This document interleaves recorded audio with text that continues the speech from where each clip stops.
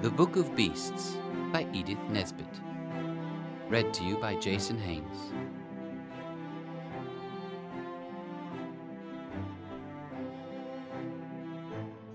He happened to be building a palace when the news came, and he left all the bricks kicking about the floor for Nurse to clear up. But then the news was rather remarkable news. You see, there was a knock at the front door, and voices talking downstairs, and Lionel thought it was the man come to see about the gas, which had not been allowed to be lighted since the day when Lionel made a swing by tying his skipping rope to the gas bracket. And then, quite suddenly, Nurse came in and said, "Master Lionel, dear, they've come to fetch you to go and be the king." Then she made haste to change his smock and to wash his face and hands and brush his hair, and all the time she was doing it, Lionel kept wriggling and fidgeting and saying, "Oh, don't, Nurse," and "I'm sure my ears are quite clean," or "Never mind my hair, it's all right," and "That'll do." "You're going on as if you was going to be an eel instead of a king," said Nurse. The minute Nurse let go for a moment, Lionel bolted off without waiting for his clean handkerchief, and in the drawing-room there were two very grave-looking gentlemen in red robes with fur and gold coronets, with velvet sticking up out of the middle like the cream in the very expensive jam tarts. They bowed low to Lionel, and the gravest one said, "Sire, your great-great-great-great-grandfather, the king of this country, is dead, and now you have got to come and be king." "Yes, please, sir," said Lionel. "When does it begin?" "You will be crowned this afternoon," said the grave gentleman, who was not quite so grave-looking as the other. "Would you like me to bring Nurse? Or what time would you like me to be fetched? And hadn't I better put on my velvet suit with the lace collar?" said Lionel, who had often been out to tea. "Your Nurse will be removed to the palace later. No, never mind about changing your suit. The royal robes will cover all that up." The grave gentleman led the way to a coach with 8 white horses, which was drawn up in front of the house where Lionel lived. It was number 7, on the left-hand side of the street as you go up. Lionel ran upstairs at the last minute, and he kissed Nurse and said, "Thank you for washing me. I wish I'd let you do the other ear. No, there's no time now. Give me the hanky. Goodbye, Nurse." "Goodbye, ducky," said Nurse. "Be a good little king now, and say please and thank you, and remember to pass the cake to the little girls, and don't have more than 2 helps of anything." So off Lionel went to be made a king. He had never expected to be a king any more than you have, so it was all quite new to him, so new that he had never even thought of it. And as the coach went through the town, he had to bite his tongue to be quite sure it was real, because if his tongue was real it showed he wasn't dreaming. Half an hour before he had been building with bricks in the nursery, and now the streets were all fluttering with flags. Every window was crowded with people waving handkerchiefs and scattering flowers. There were scarlet soldiers everywhere along the pavements, and all the bells of all the churches were ringing like mad. And like a great song to the music of their ringing, he heard thousands of people shouting, "Long live Lionel! Long live our little king!" He was a little sorry at first that he had not put on his best clothes, but he soon forgot to think about that. If he had been a girl, he would very likely have bothered about it the whole time. As they went along, the grave gentlemen, who were the Chancellor and the Prime Minister, explained the things which Lionel did not understand. "I thought we were a republic," said Lionel. "I'm sure there hasn't been a king for some time." "Sire, your great-great-great-great-great-grandfather's death happened when my grandfather was a little boy," said the Prime Minister. "And since then, your loyal people have been saving up to buy you a crown. So much a week, you know, according to people's means. 6 pence a week from those who have first-rate pocket money, down to a halfpenny a week from those who haven't so much. You know, it's the rule that the crown must be paid for by the people." "But hadn't my however much it is, grandfather a crown?" "Yes, but he sent it to be tinned over for fear of vanity, and he had had all the jewels taken out, and sold them to buy books. He was a strange man, a very good king he was, but he had his faults. He was fond of books. Almost with his last breath he sent the crown to be tinned, and he never lived to pay the tinsmith's bill." Here the Prime Minister wiped away a tear, and just then the carriage stopped and Lionel was taken out of the carriage to be crowned. Being crowned is much more tiring work than you would suppose, and by the time it was over, and Lionel had worn the royal robes for an hour or two, he had had his hand kissed by everybody whose business it was to do it. He was quite worn out, and was very glad to get into the palace nursery. Nurse was there, and tea was ready, seedy cake and plummy cake, and real tea, and as many cups of it as you liked. After tea, Lionel said, "I think I should like a book. Will you get me one, Nurse?" "Bless the child," said Nurse. "You don't suppose you've lost the use of your legs with just being a king? Run along, do, and get your books yourself." So Lionel went down into the library. The Prime Minister and the Chancellor were there, and when Lionel came in they bowed very low, and were beginning to ask Lionel most politely what on earth he was coming bothering for now, when Lionel cried out, "Oh, what a world full of books! Are they yours?" "They are yours, your Majesty," answered the Chancellor. "They were the property of the late king, your great-great—" Yes, I know," Lionel interrupted. "Well, I shall read them all. I love to read. I am so glad I learned to read." "If I might venture to advise your Majesty," said the Prime Minister, "I should not read these books. Your great—" "Yes," said Lionel quickly. "He was a very good king. Oh, yes, a very superior king in his way, but he was a little, well, strange." "Mad?" asked Lionel cheerfully. No, both the gentlemen were sincerely shocked. "Not mad, but if I may express it so, he was, too clever by half, and I should not like a little king of mine to have anything to do with his books." Lionel looked puzzled. "The fact is," the Chancellor went on, twisting his red beard in an agitated way, "your great—" "Go on," said Lionel. "Was called a wizard." "But he wasn't?" "Of course not.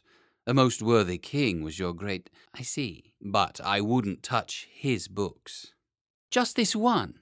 cried Lionel, laying his hands on the cover of a great brown book that lay on the study table. It had gold patterns on the brown leather, and gold clasps with turquoises and rubies in the twists of them, and gold corners, so that the leather should not wear out too quickly. "I must look at this one," Lionel said, for on the back in big letters he read, "The Book of Beasts." The Chancellor said, "Don't be a silly little king." But Lionel had got the gold clasps undone, and he opened the first page, and there was a beautiful butterfly, all red and brown and yellow and blue, so beautifully painted that it looked as if it were alive. "There," said Lionel. "Isn't that lovely? Why—" But as he spoke, the beautiful butterfly fluttered its many-colored wings on the yellow old page of the book, and flew up and out of the window.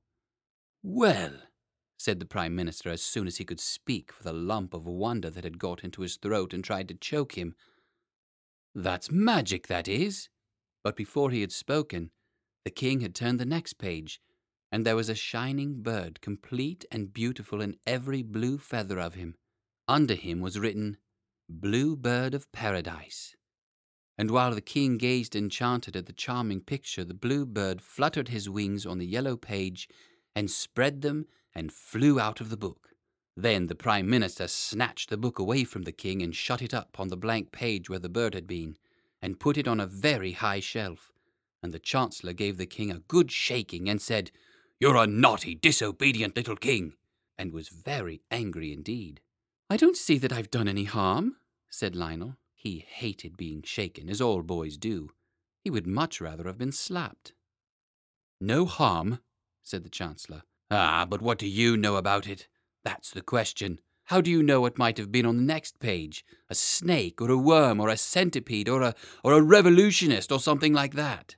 "Well, I'm sorry if I vexed you," said Lionel. "Come, let's kiss and be friends." So he kissed the Prime Minister, and they settled down for a nice, quiet game of noughts and crosses, while the Chancellor went up to add up his accounts. But when Lionel was in bed, he could not sleep for thinking of the book. And when the full moon was shining with all her might and light, he got up and crept down to the library, and climbed up and got the Book of Beasts. He took it outside to the terrace, where the moonlight was as bright as day, and he opened the book and saw the empty pages with the butterfly and blue bird of paradise underneath. And then he turned the next page. There was some sort of red thing sitting under a palm tree, and under it was written, "Dragon." The dragon did not move, and the king shut up the book rather quickly and went back to bed. But the next day he wanted another look, so he took the book out into the garden, and when he undid the clasps with the rubies and turquoises, the book opened all by itself at the picture with dragon underneath, and the sun shone full on the page. And then, quite suddenly, a great red dragon came out of the book and spread vast scarlet wings and flew across the garden to the far hills, and Lionel was left with the empty page before him. And then Lionel felt that he had indeed done it. He had not been king 24 hours, and already he had let loose a red dragon to worry his faithful subjects' lives out, and they had been saving up so long to buy him a crown and everything. Lionel began to cry. The Chancellor and the Prime Minister and the nurse all came running to see what was the matter, and when they saw the book, they understood, and the Chancellor said, "You naughty little king! Put him to bed, nurse, and let him think over what he's done." "Perhaps, my lord," said the Prime Minister, "we'd better first find out just exactly what he has done." Then Lionel, in floods of tears, said, "It's a red dragon, and it's gone flying away to the hills, and I'm so sorry, and oh, do forgive me." But the Prime Minister and the Chancellor had other things to think of than forgiving Lionel. They hurried off to consult the police and see what could be done. Everyone did what they could. They sat on committees and stood on guard and lay in wait for the dragon. But he stayed up in the hills, and there was nothing more to be done. The faithful nurse, meanwhile, did not neglect her duty. Perhaps she did more than anyone else, for she slapped the king and put him to bed without his tea. And when it got dark, she would not give him a candle to read by. "You are a naughty little king," she said, "and nobody will love you." Next day the dragon was still quiet, though the more poetic of Lionel's subjects could see the redness of the dragon shining through the green trees quite plainly. So Lionel put on his crown and sat on his throne and said he wanted to make some laws. And I need hardly say that though the Prime Minister and the Chancellor and the nurse might have the very poorest opinion of Lionel's private judgment, and might even slap him and send him to bed, the minute he got on his throne and set his crown on his head, he became infallible, which means that everything he said was right and that he couldn't possibly make a mistake. So when he said, "There is to be a law forbidding people to open books in schools or elsewhere," he had the support of at least half of his subjects, and the other half, the grown-up half, pretended to think he was right. Then he made a law that everyone should always have enough to eat, and this pleased everyone, except the ones who had always had too much. And when several other nice new laws were made and written down, he went home and made mud houses and was very happy. And he said to his nurse, "People will love me now I've made such a lot of pretty new laws for them." But nurse said, "Don't count your chickens, my dear. You haven't seen the last of that dragon yet."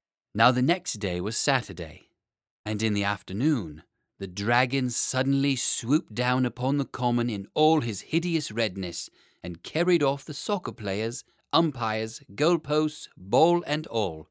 Then the people were very angry indeed, and they said, "We might as well be a republic, after saving up all these years to get his crown and everything."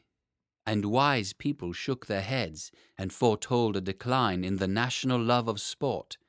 And indeed, soccer was not at all popular for some time afterward.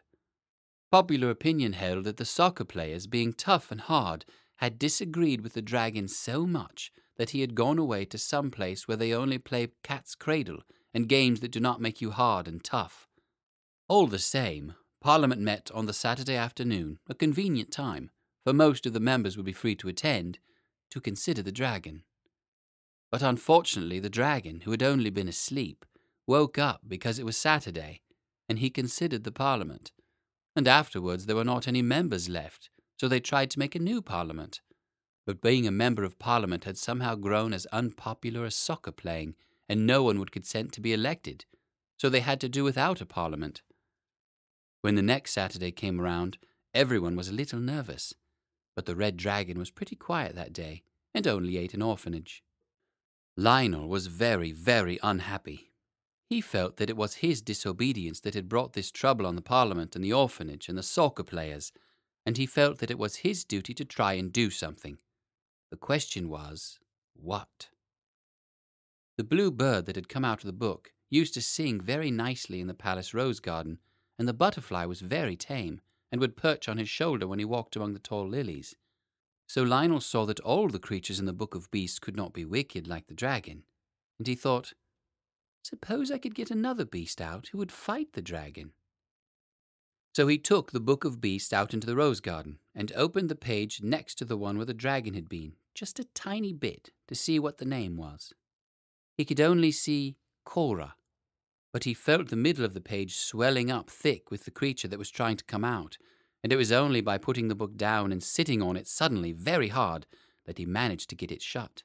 Then he fastened the clasps with the rubies and the turquoises in them and sent for the Chancellor, who had been ill since Saturday, and so had not been eaten with the rest of the Parliament, and he said, "What animal ends in Cora?" The Chancellor answered, "The Manticora, of course." "What is he like?" asked the king.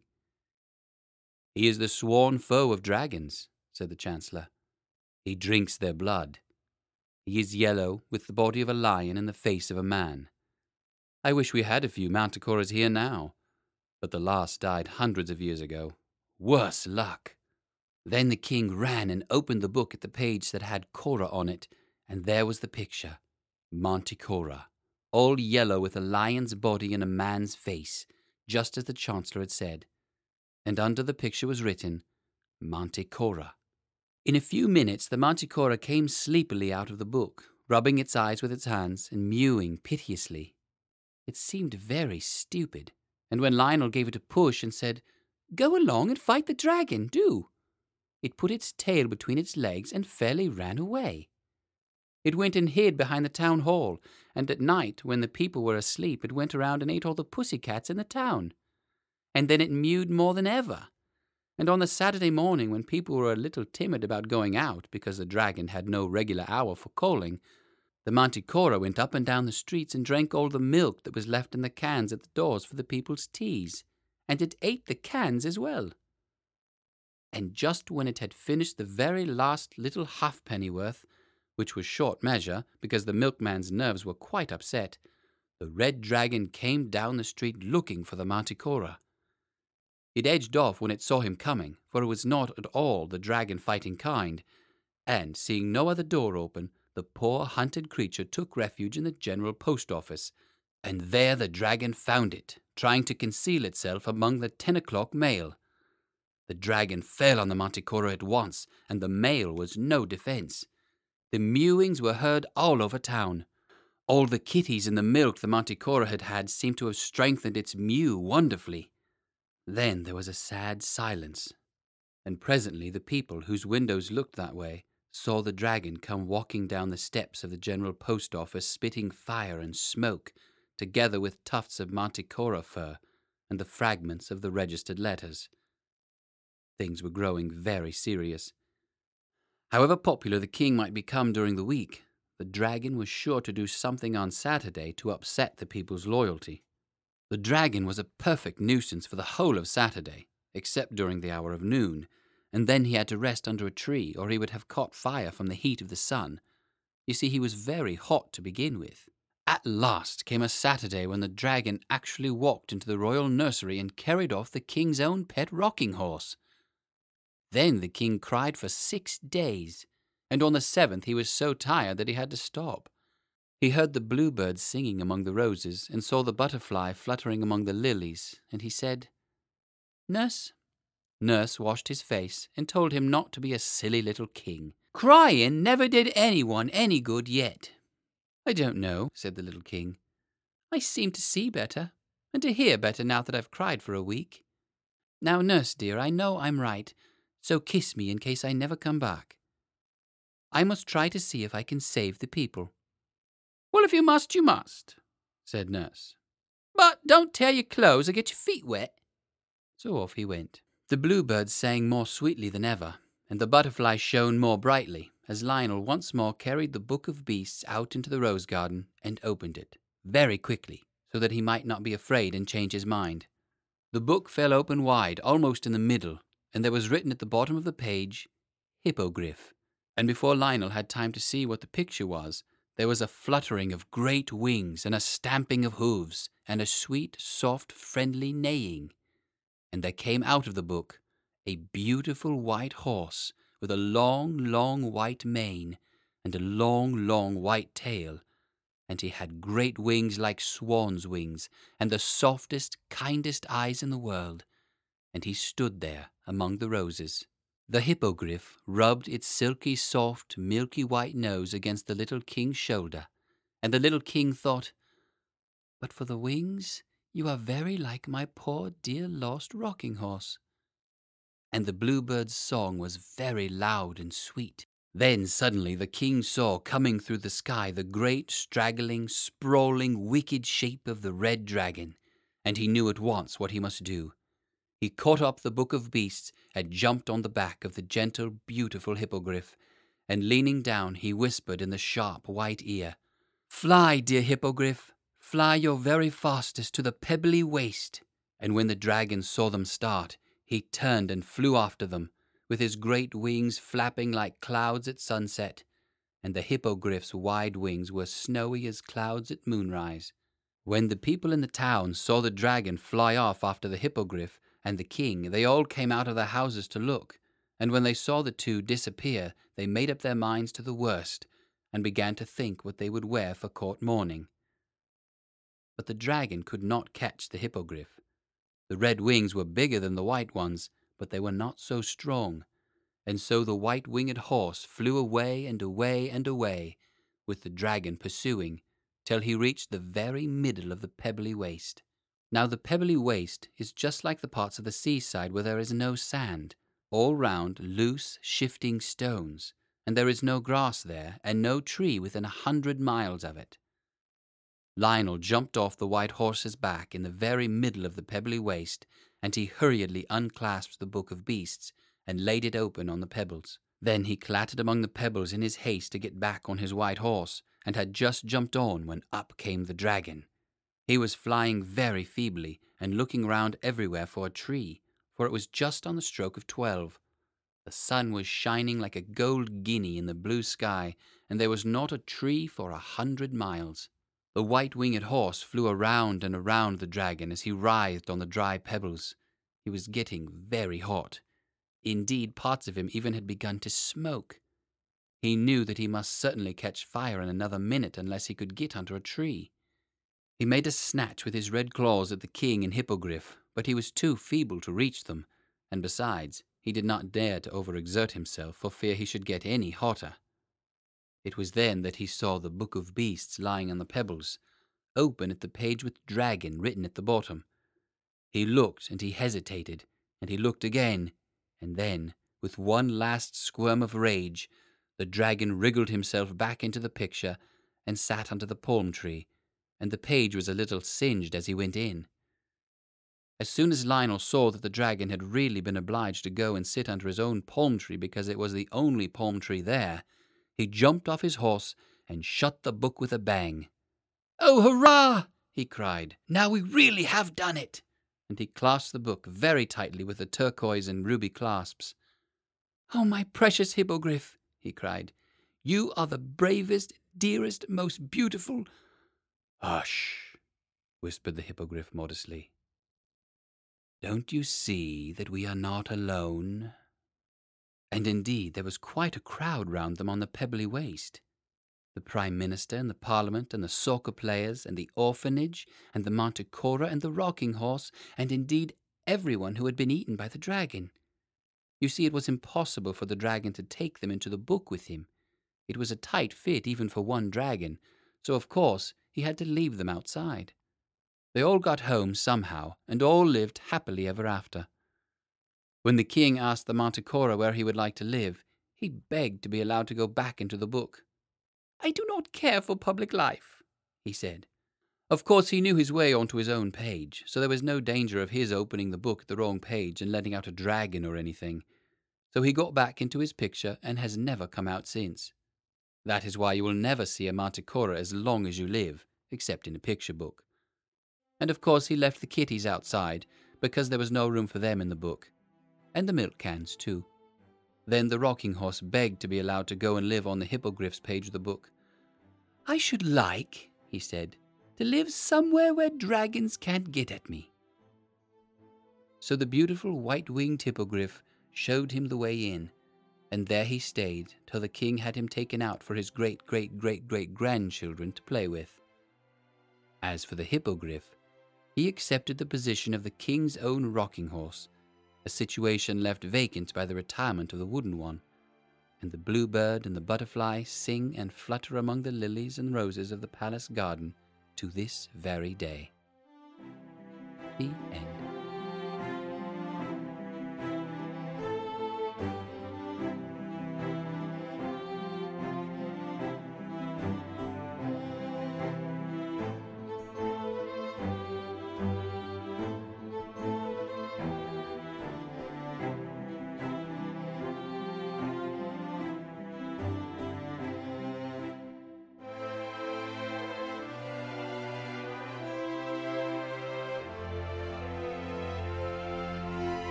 This audio content is presented by Sail Away Stories.